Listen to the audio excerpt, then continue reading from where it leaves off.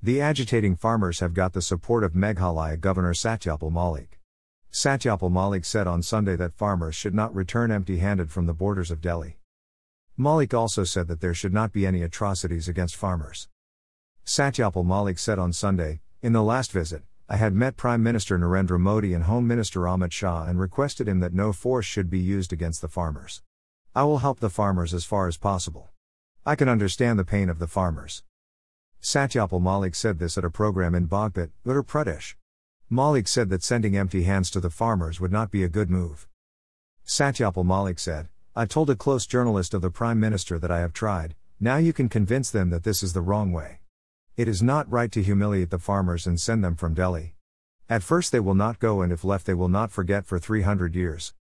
Give legal recognition to MSP and the movement will end. If it lasts for a long time, it will not be okay. I know Sikhs. Do not use force against them." Mrs. Gandhi conducted a Mahamrityunjaya Yagya for 1 month after the Blue Star operation. Satyapal Malik hails from Hiswata village from Bagpat.